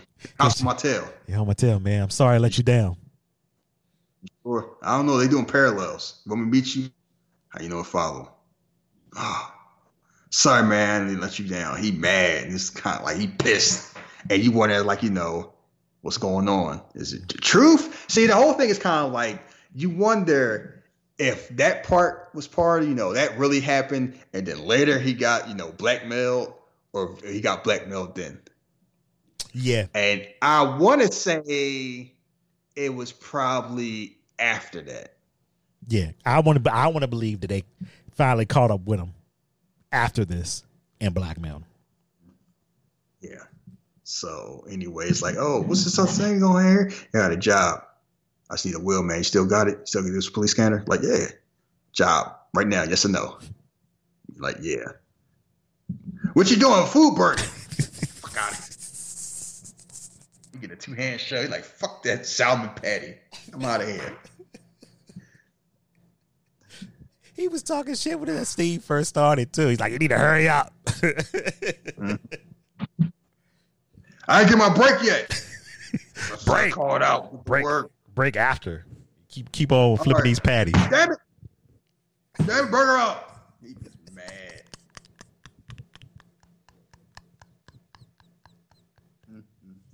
As he deserved to be. So. Oh, shit. Okay. Oh, fuck. All right, I'm good. So now it is bank time. Ooh, my God. And keep in mind, Normally in a regular movie, this would be like near the end. Oh No. We just 2/3 through the movie. Yeah, we got a whole other act that I go through. This is just We got like a whole nother hour after this. That's why I realize how long this movie is. So I'm like sitting here, I'm like, this bank scene is like, I look at the clock, I'm like, wait, 155, 250. What the? Oh, yeah, I did. this movie is long. Damn, Jeff. So anyway, they in there, got the suits on, music start playing, and it's like that's the whole thing. You see white men in suits, you don't think nothing. Like imagine creepy ass Tom Sizemore just looking at you like, hey, what's going on? And you just like, oh, he got a suit on. You ain't worry about him. Yeah. That man is built like Humpty Dumpty. And he got a suit on and he just looking sketchy. And it's kind of like, no problem. Then all of a sudden, he put a mask on and Neil put a mask on. You see people, that's why being a white man's like a camouflage. Nobody see you till it's too late. Right. Cause it look real different if that's like, Michael Ealy and Chris Brown. They're like, excuse me, you lost. You trying to open up another bank account? Yeah, he needs at least $500 for a checking account. You in the right place, sir? We don't do student accounts. Good Lord, we don't do student accounts. It would have been that. So anyway, they put the mask on, and then it's showtime. Because Chris out there put people down. He don't have his mask on first, Bop somebody up the head with the slapjack. Yeah, a couple times. It's like, put your hands up. We're not here for, don't try to be a hero. We're here for the bank money, not your money. The bank money's insured. You won't lose a dime. Just be quiet. You go home tonight. Word. All right. I'm just lay on this Word. All right. That's right. That's what cracked me up. People trying to be a hero. For what? You ain't taking my money. Oh, I'm good. What? You got Best case scenario, you stop them. You ain't getting no bonus. You're not getting no raise. Nope. You can get you can get a $50 and a picture in the newspaper. Oh, we're gonna give you extra hour of PTO. Like I never understood those security guards. Like, yeah, I'm gonna risk on the lot. Like for what? Because at best you don't get nothing out of it. At worst you die. And if they vindictive like the town, they take your ID. If you got family, they die too. Yeah, I've seen plenty of movies like that. Let me get your driver's license just in case. You trying to hero shit. And what to do? Like, oh, where's the key? I ain't got no key. Give me the damn key. Yeah. If people wonder why people go on Twitter to defend billionaires, it's because of shit like this. That's what happened. You out here risking your life for money that is not yours. Mm-hmm. You can find another job. If it's all that, trust me. Might take a while, but you'll find another one. So they load the money, load the bags, everything all cool, except the fact that somebody snitched and get a call. Oh, such and such bank getting robbed. All right, let's go. Well, they took let's off. Let's go. So they off there, get the guns parked. Like, all right, we're gonna get. They already leaving the bank. All right, we're gonna get them when they in the car. So they wait. They all load up. Michael's smiling, and then Chris, the last person. 1 second he's smiling.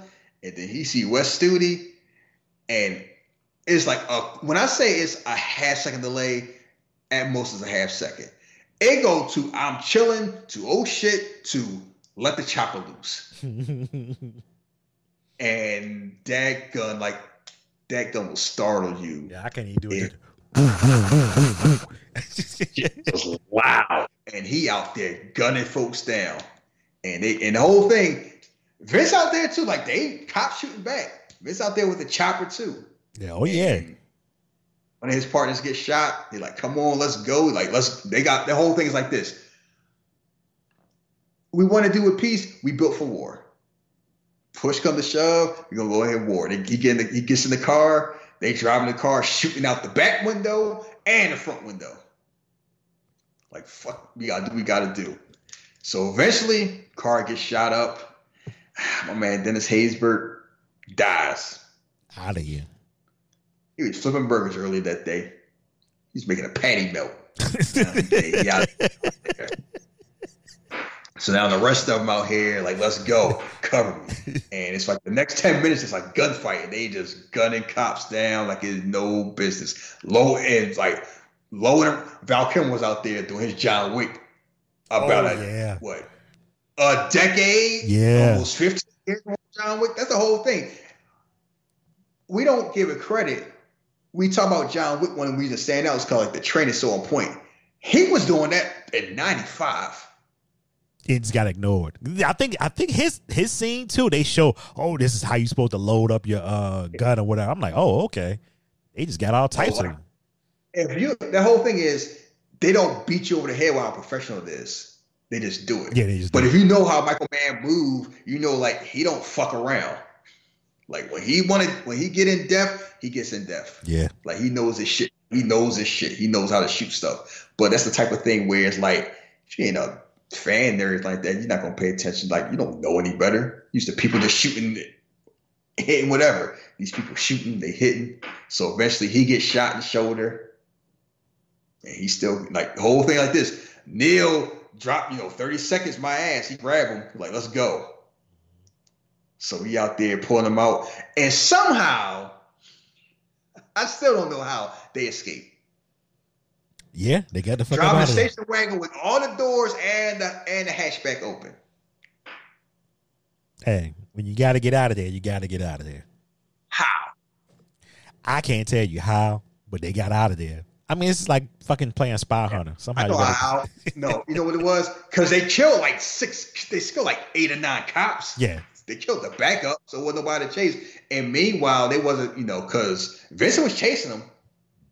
But the whole thing, like Neil, take 5 steps, shoot back. Take 6 steps, shoot back. So they eventually escaped. Mike, on the other hand, he got delayed because they got split up. And then his fat ass is running the suit, falls in the fountain. Whoa! I mean, he got like what, $4 million on his shoulder,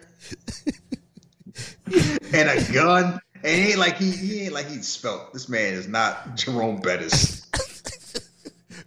Hey, you ever get a chance? Go back and listen. Whoa! That shit is hilarious. Face first, then he pulls like fuck this, grabs a kid as a shield. Punk ass. This man got multiple kids himself. This man is Just in case probably you realize, oh, he has kids and he's probably a fucking millionaire. Nah, I'm gonna grab this kid for a shield. Fuck out of here. I'm just trying to think like, what did he? That's the whole thing. He was not the thinker of the team. His was like, like not that he wasn't effective. Like when he had to do stuff, he did it. But I'm like, what was his plan? I have no idea. I wish I knew. All right, I want a chopper. Then I let the kid go. You think that's gonna work? So no. So Vincent out there waiting, and then the whole thing is, soon as Chirito turns around, he know, cause he go eye to eye. You see him, blow, right in the skull.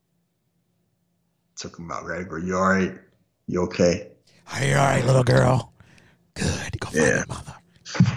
So meanwhile, Chris and Neil got the mob doctor played by, you know who that is? You recognize him, yes, right? I know who it is. Fucking Jeremy Piven. Yeah, I was the Entourage. Trying to think his name on Entourage. Mm-hmm. Boy, that boy hair failed him early.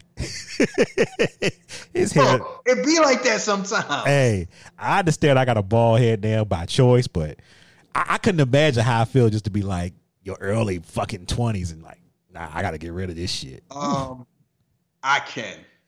I don't even know your pain, but I appreciate. I respect it though. I can understand, Jeffrey. I did it by choice. I got to see it was in my early 20s. Well, fuck you very much. What you had to do with that in the early 20s? I didn't mean it like that. I don't know why. I could imagine how it was. It was so young, and I'm just sitting here like I can imagine it. Baby, why they keep the hair out back? Tell me to cut out. That's not them, Mom. I forgot. I forgot you said you lost your hair early. My bad. But meanwhile, they get the book out. It's like, no arteries cut, broken clavicle. Damn. People, it's kind of funny. Like, damn, they get hit with. Yeah, but he said it didn't get any. It just hit tissue, so that's a good thing. Yeah. Broken clavicle, that's a bad thing. You can give some blood, rest 6 to 7 hours. 3 hours. 3 hours. That's all he can have. 3. That's it. Let me get your shirt. What? Shirt. I have to get him like a whole stack of money. My kids gave me this, man. Fuck that. Fuck about who gets the shirt and that shit. He's Dog, about give me to, this shirt for Christmas. he's about to hit the Fuck Brock them. Lesnar. Fuck your kids. Yeah. So meanwhile, call Nate, talking about what happened. Stay at Nate's house, talking about, Mike dead. What happened? Like, who wasn't there? Trejo. Yeah, Trejo. So they figure who snitched. That's the only way it makes sense, because no one else would have known. And they're like, well, Trejo wasn't there, and everybody else was here died. So Nate gonna come get him, and then they try to figure out what's going on. So he goes to Trejo's crib, and all you see is Anna's foot. That's all you see, like a glimpse. So she dead, and you see Trejo laid out, like they bashed his brains out. Yeah, cold, man. Can't Neil, where's Anna? They took Anna. I had no choice. Do you tell him about the plan? I don't know, Neil. Come on, you sure? I don't remember, Neil. Who did it? The man's working for Wayne Grow and another Van Sant. I'm called hospital. I can't feel my legs. They took my hand up, man. Don't leave me like this, Holmes. This shit is so damn sad. Don't leave me like this, man. I'm cold. I can't feel shit. Just go ahead and get it over with. Don't leave me like this, Holmes. I see my hand again. Neil. And it's kind of like, I haven't seen Danny Trejo have a scene like that since. I can't think of anything else. Because they never let him have, because it's funny where it's weird. It's kind of like certain people just get typecast. Which he did. And before that, those things like, I'm just a mean looking dude. And then the joke was when they let him be like, in what's that movie? Spy Kids, where he's like, oh, he's a funny man cracking jokes and everything like that. Mm-hmm. So, but it's like, he can do drama. Yeah. He was good. He's dramatic. Like, he's good. They just kind of like, oh, just be mean thug number 3. So, anyway, so he's dead. And then they see they're having a shootout. So Dennis Haysbert wife's girlfriend sees that. It's like, oh, violent shootout when a person such and such, Dennis Reardon. And she just starts shaking. Thought it was going to be straight. Like, she just lost it. Ashley Judge is pissed. Mm-hmm. God damn you, Chris. Motherfucker. God damn you, Chris. Called. You pick me up. Me and the baby now 2 hours. He's like, all right. Went ahead, called Hank Azaria, like, you get them cheeks 2 hours. To pick him up.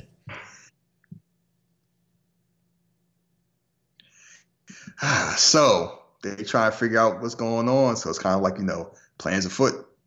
So they figure out. Vince is like, all right. So at most we got is 10 hours. So you're going to have a new plan to get out. Because he figured he can't trust the old plan. And then once he gone, he gone. And they're on the same page. He's like, he told me I need a new plan. You're like, what about the old one? You think you gave it up? Can't trust it? How could I? Yeah, it's like, how all that shit happened. Would you still trust your old way getting out? I don't think so. Yeah. So he asks Nate to get, plan for him to get out, find out where Van Sant is, and then find out where Wayne Grow is. So, and meanwhile, tells he he making his own plan, go to New Zealand. So the original plan was he was going to leave and she was going to follow him. He was like, because she didn't know nothing about his life at the time. At first, first he thought, like, you married? You always come and go? Like, nah, I am the furthest thing from married. Let's clear that up. I started from 0, and then I met you, and the whole thing is like, go somewhere, you can work with me. It's like that. It's like, what about money? I got plenty of money, don't worry about that. It's like, yeah, the man probably rich. He just don't spend his money. He probably doing well. So that was the original plan. And then she find out what he do. And she's like, you gonna let me go? Yeah, you want to go. Tomorrow? What about right now? You just go. Because first she just run out like. Yeah, she doing. And they roll it down the hill. They did. I'm not a salesman. But she had the reaction you would expect a woman to have, really realizing what's going on. Of course, because like I thought this guy was just a middle-aged, handsome salesman. He's a bank robber and a murderer. Oh yeah. This takes time, like, you know. I mean, eventually the funny thing is she cool with it eventually. Yeah. Because she and that is show when a woman love you, she down for whatever. Yeah. She loved you till she realized this motherfucker just left me. He just dipped. Yeah, and it's like, you know, oh, you just kind of like, oh, that's how it go. You love him, you love him. That is hilarious. So that's going on. So he finds Van Zant. Van Zant thinking all slick, just watching the game. He kicked back. With that same house that the South Africans was staying in, Lethal Weapon 2. It was chilling. I could not live in a house that had like just big ass windows and no, you know, walls. It's like ain't no privacy. It's just weird. I don't know. Because all somebody gotta do is do what Neil do. He go up there, grab a chair, throw it in there. Where's Waingro? Where's Waingro? How the hell should I know? Boom. Out. Mm-hmm. See you later on Prison Break, punk. You stupid. You know I never watched Prison Break. Either. But it's like so many people from that show I've seen in every other thing. So I've never seen an episode of Prison Break, but I remember when it was on. So that's out there. You know, Vincent kind of found out like, oh, who snitched, anything like that? What's going on? How we find out? So they find out his right-hand man snitched, and he out here fighting the cops. I don't know why people think they can shoot the fear on with the cops. The cops got guns and you don't. That must be that super white privilege. Perhaps. No, actually, you're right. Ain't no perhaps. Because it ain't no, let's square up with the police. The only black man doing that is Blade. And that's because that's Blade. Ain't nobody like, yeah, police come up there, or I'm going to throw some hands. What? You think you're going to win and knock them out and just walk away? This ain't a Hong Kong kung fu movie. That ain't how it work. So anyway, they figure out what's going on. So he's like, you know, he worked for Van Zant. He got ripped off. Van Zant's dead. Van Zant found out from Waingro, who's staying somewhere under the name Jameson. Yeah, Waingro knows up. He out there staying incognito. And they think he's like, you know, if he gonna do anything, he gonna go after Waingro before he leave. And here's the thing. He comes back. He's like, gonna make the plan. He's like, where's Chris? Chris left. Get Charlene. He left. Tell him let's come back. Like, yeah. Free country, brother. I mean, he got a point. Like, I mean, he grown. What you gonna do? He's like, what do you say, Charlene? She's my world. Everything revolves around her. Right.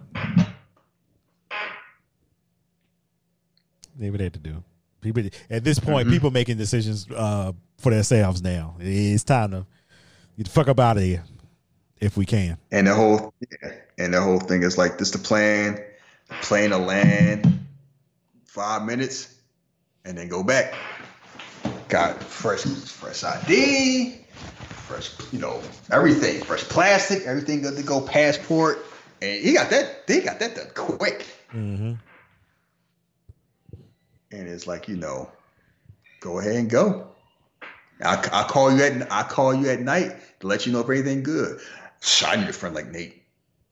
That man handled business. And then he do all like that. Just go back on his business with his perm.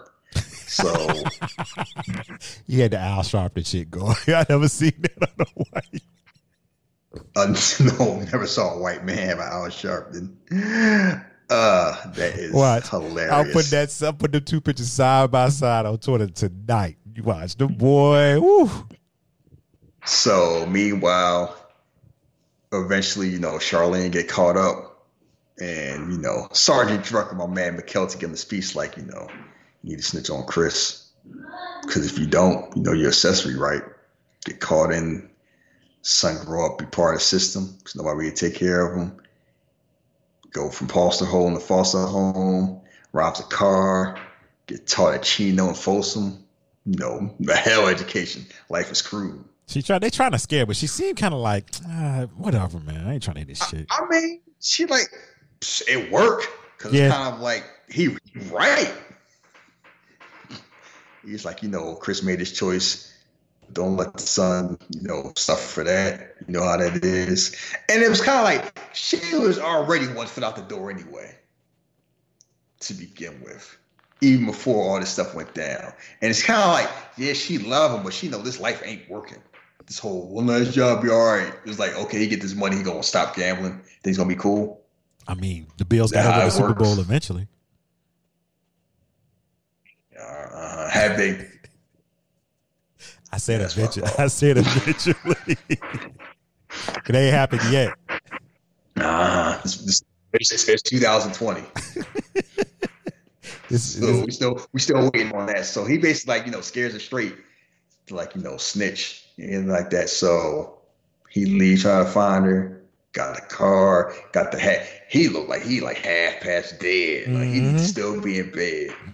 Like go back to sleep, like, bro. I'm here, I see my baby.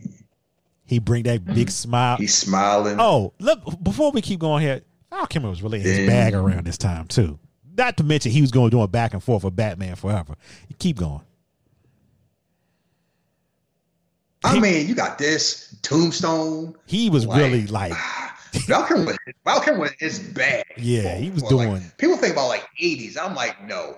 From everything up until like Kiss Kiss Bang Bang, Val Kilmer was in his bag. And then he started doing them movies with 50 Cent. That was on Netflix. I'm like, somehow they became friends. They did like 3 straight movies. I'm like, what the hell? Why is Val Kilmer 50 Cent on these Netflix movies?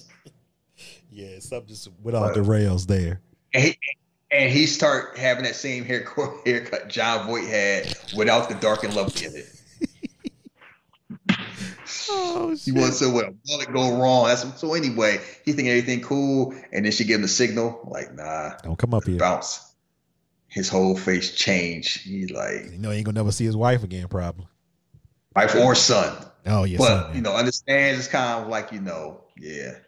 She didn't have to do that. She loved me enough to like tell him to run, but it's kind of like gotta make a choice. And then he played off like, oh, we get an apartment somewhere. All right. And they stop him on there, like ID checkout, card checkout, everything good to go. He drives away. Normally a different movie, he get caught. Yeah. Like we saw what happened, set it off. Oh boy, did we? Hey, Cleo like Queen Latifah and Vivica A. Fox didn't get to just walk away. Yeah. So anyway, his story is done.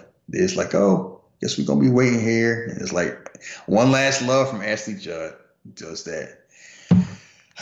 So Neil, Vincent can't deal with Wayne Grove because he just happened to do his own thing.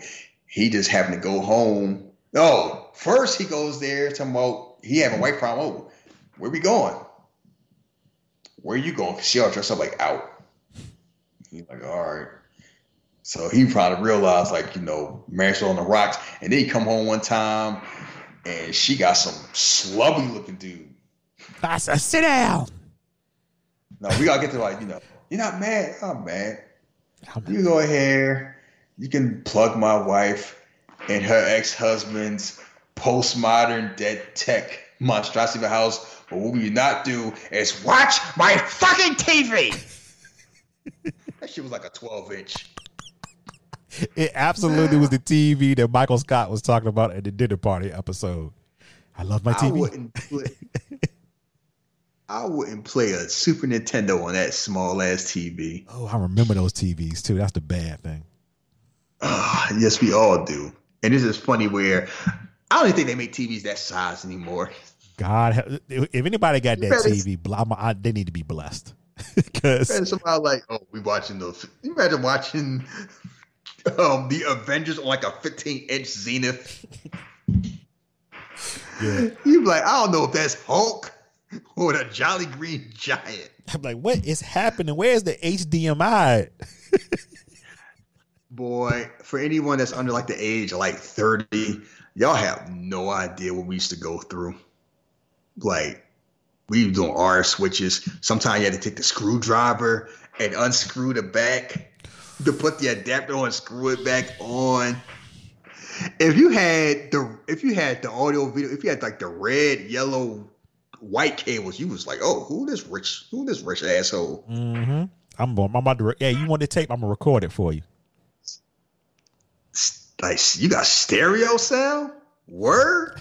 You got I remember I got an S video cable. I thought I was the cat's ass. Yeah, I remember. I had this white friend when I was younger. I think I'm like, oh, maybe like 11 or 10, and he used to always get the pay-per-views. So I couldn't get them all the time. So what he would do is he would watch them and then record them on tape. I would give him a blank tape. He would record them for me, and I have them like 3 days after the pay-per-view. Man, was looking out. That was the plug, wrestling plug back in the day. Yeah, I used to get the free pay-per-views because I didn't realize we had a hot box. I didn't realize we were stealing. I thought it was just a hookup. Yeah, I got that eventually too. I love that thing. And we had it for a long time. We was watching all the pay-per-views, the fights. My place a hookup. I was every WCW, WWF pay-per-view. Our place was the place to be. Had it good. Then they switched it to digital. It was like, nah, that shit went out the window. Y'all ain't stealing no more, motherfuckers. Mm-hmm. Fuck y'all, capitalism. So anyway, he's like, you're not gonna get mad. Yeah, I'm mad out here, but this is what it is. Like, that's what I have to do, debase myself with this loser to close my marriage. Like, what's the dude's name? Frank? I want to say, no, was it Frank? It was something because he kept saying the name over and over again. Yeah, he's like, shut up, sit down. Like, shut up. He told me, shut up. That man was shook. But I didn't know what he walked into. Mm-hmm. Thought he was just gonna get some middle-aged sex. Like, nope. The whole thing is like he was just. And it's funny, like, now that's a trope. Yeah. His name is Ralph. Ralph, there you go. Xander Berkeley. That's who that was. Man from the Key. The man that's been in a lot of stuff. Yeah. Wow, he looked a lot different back in the 90s. Ralph was having fun. Air Force One, Terminator 2, Shanghai Noon. He been in a whole lot of stuff. Walking Dead. Yeah. He told us, sit down. Sit down, Ralph. Let me tell you something. You can't watch my TV, Ralph. Mm-mm. He took the TV with him. Just to throw it out the car later. That's some petty shit. That is a level of petty right there. So his marriage is based in the dumps. But just in case you feel like his life can't get any worse, it do get worse because he come home and the stepdaughter in there with her wrist cut. Yeah. And he is shook. Tell out there, I think for all this, you need to call cardiology and general surgery. He know everything, the whole thing. Like, he know exactly who to call because he been through like this. The wife shows up. It's like, you gonna be safe. Like, where's the dad at? Like, oh, she don't care about that. She chose you. That's what she did at your house. And then she like, you think we can reconcile? Because she see him like a different light. Like, this is the man I married. When push come to shove, he'll be there. And he like, I can't make no promises. He was right about me. So, yeah. And it's funny how a different movie, like, oh, we can work it out, get back together. This one, like, nah, I'm not the one for you. He pretty much said, I'm not the man that you want or need, pretty much. But they still kind of left it open, kind of. Yeah. Mm-hmm.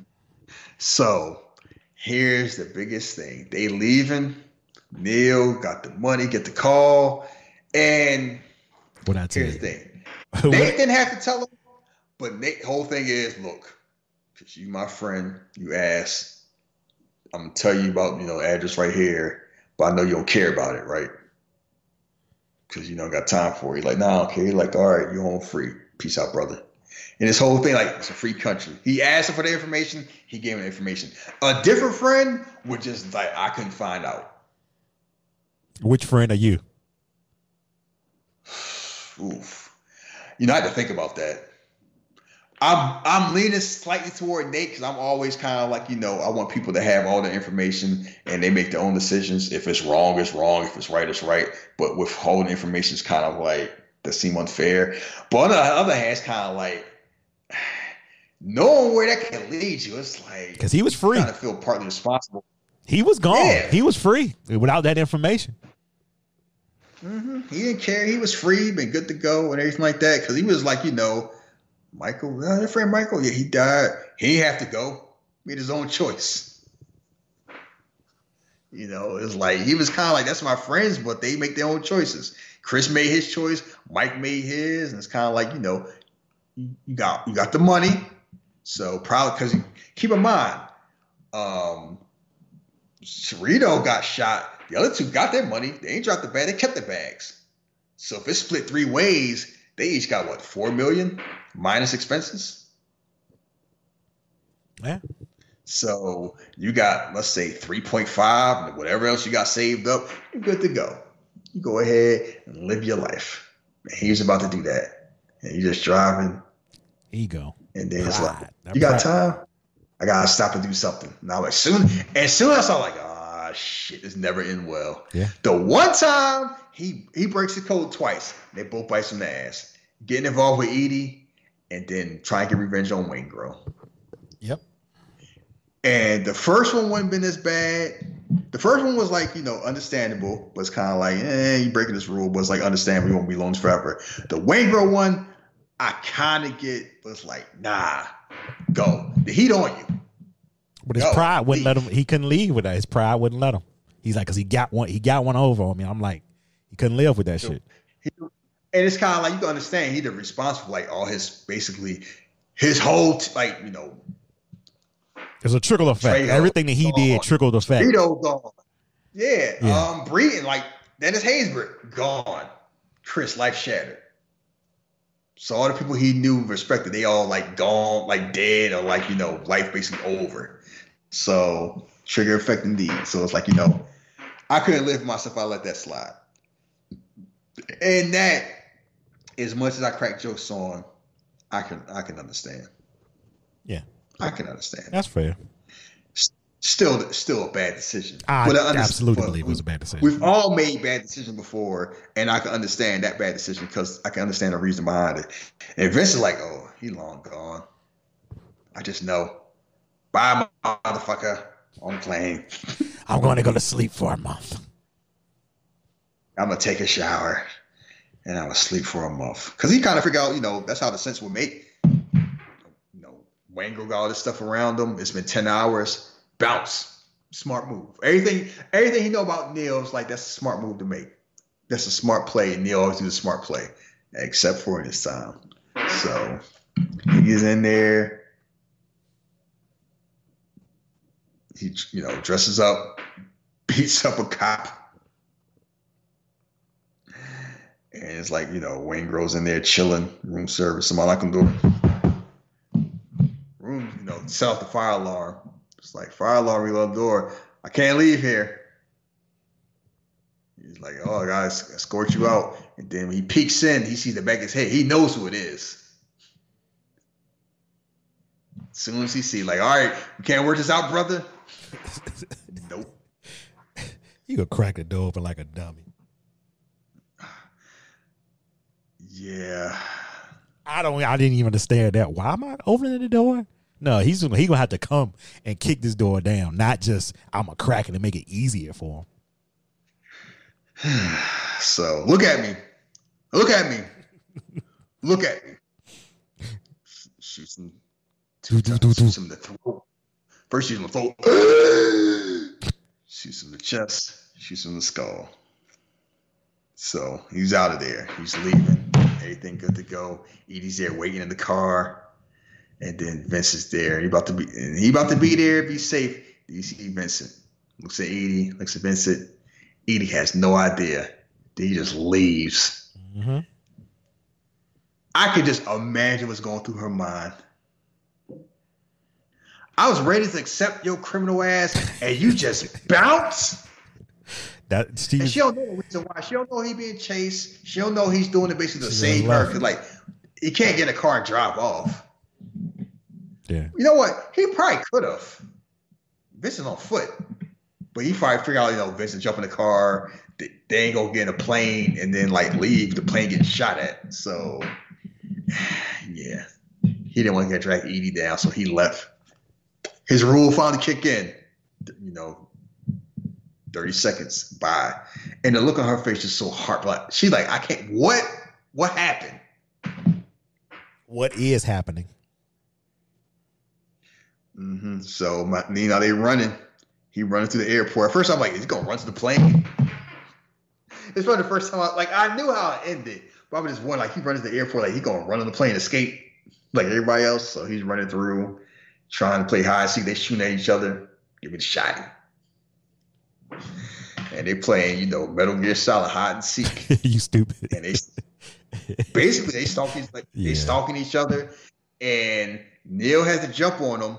But what happens is like they set it up like, planes flying off, it's throwing off people's sound and throwing off the light. And what happens? Vincent sees the shadow when the plane flies over. So he sees Neil because Neil had to jump on him so the shadow popped up. As soon as Neil turned, Vincent plucked him 3 times. Doom, doom, doom. I told you I wasn't going back. Back he there holding his hand, and they be there when he died. Yeah. The movie ends. It was a very high respect for each other they had, even though they saw stuff different. They respected each other. Because I ain't holding what am I holding your hand for? I wouldn't do that. Get out of here. But he did, so. So, and the movie ends. And that's Heat. That's Heat. We shortened it up for y'all. Because like I said, this is a long movie. But it's really good. It's a really good movie. If you haven't seen it, I suggest you go watch it. Don't listen to us because I don't even think this show did it an justice, but it was a fucking hell of a movie, man. If you got time, you might have watch it. Where else you gonna see a movie that has Ashley Judd and Tone Loc in it?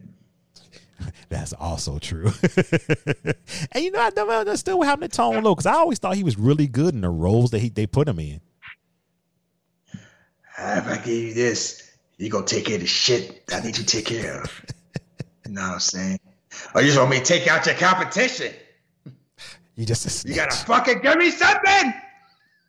So, that was Heat, and I guess Shahid already dropped a bomb. We're going to keep it Michael Mann and go with Collateral next week, which if it wasn't for Shahid, I wouldn't watch this movie. I think that was one of the first movies we talked about. That was the movie. That was the other movie. And you was like, you never saw that? I said, no, I ain't never watched that movie. And I forgot the reasoning why I didn't watch the movie, but you were the reason why I watched it in general because you kept saying it was good. So I was like, let me give this movie a chance. So, yeah. My favorite Tom Cruise role. Tom Cruise is really, really good in this movie. And better than I even saw it the first time. I think every time I see it, I always see something different. I was reading this article, this interview about Thandie Newton. She talking about how she worked with Tom Cruise on Mission Impossible 2. She said, the hardest thing with him is he just so intense and he feels like he wants everything to be perfect, but he feel like it can only be perfect if he controls everything. And it can be real awkward. She was talking about his metabolism so high, she was watching as a zit formed. And the span of them shooting a scene. Starting from a whitehead to a full blown zit. Something that would normally take 2 days. It's like she saw a couple hours. That man is a maniac. Oh yeah. And he's a good hero, but those same traits that makes him what he is awesome as a villain. Because he is just kind of it's something off. It's something just kind of it's his energy there. That whole, if Superman was lean a little bit. He'd be a horrible villain. Well, yeah, we saw Superman 3. And and it's like, no, and him is just kind of like, you know, he got the silver hair and the suit, and he just cracking jokes. You killed him. Nah, the fall killed him. Yeah, because everything he's not. How can I say it? Everything that he says and does is to the point, and it's like I said, oh, the fall killed him. Like, I didn't kill him. The fall did. Well, he's a prick. Somehow Yeah. you worry about some fact. You care about Greenpeace? Care about what happened in Rwanda? 10,000 people died in Rwanda. Nobody say nothing. I could kill one fat Angelino. You throwing a hissy fit. He's making points. I'm like, he right? He a prick. Yeah. And this is also like, you know, the year Jamie Foxx. True. Because it's like it's like Ali, this, Ray. Oh boy. And then Jamie Foxx is like, I'm Jamie Foxx. Because keep in mind, he won the Oscar for Best Actor for Ray. He got nominated for Best Supporting Actor for Collateral. Yeah, I remember that. Same year. I think that's when I started paying attention to Jamie Foxx more, especially when he got to Ali, because that role. It's something to be said that Jamie Foxx is both great and wasted, because he is extremely talented. You always get the feeling like he hasn't maximized his talents. Yeah, I understand what you're saying. I always get that. Like the same thing to a lesser extent with like Will Smith. Yeah. Where it feel like, you know, they could do more. And like Wesley Snipes had that same feel. Like they could do more if they wanted to, but they don't. And I feel the most that Jamie Foxx, like, he could sing his ass off. He's funny as hell. And he can do drama. Yeah. They've tried in numerous movies. This thing is basketball. He's good at them. Yeah. It's like it's funny, like he hasn't had a bad career. You just feel like he should have had a better one. Well, I'm sure his bank account speaks differently. Yeah. Oh, guess what? He get the date. Okay, we can wrap up with this. I don't know we talked about on the show, because I'm like, you know, he got the date Pretty Rachel Dawes. Yeah. It's funny how each episode we somehow weave Batman into this. I don't know if we talked about on the show or we talked about off the show, but if we did, I'll probably bring it up. I'm still mad at this whole Maggie Gyllenhaal thing. Oh, we talked about it last week. We actually talked about this last week on air. It still bothers me. It vexes me. You know why? Because people feel real comfortable, not just fans on Twitter, like people in journalism. People that's like important to have, like, run websites about, oh, you know, how could you imagine Bruce Wayne and Harvey Dent chasing? They should have been lusting after Katie Holmes. You imagine how the movie would have been there if the Joker is terrorizing her and not ugly Maggie Gyllenhaal. Like, people have no problem talking about why they swap her out with an ugly actress. Like, one, calling her ugly, and then two, just being comfortable talking that made the movie worse. Yeah. There's really bad issues with that. Yeah. That shit don't sit right with me either. And I heard from them, oh yeah, Dark Knight, is that what ugly Rachel? I'm like, what? Like, one, as I said before, beauty is subjective. Yeah. She's not ugly. She just may not be your cup of tea, which is fine.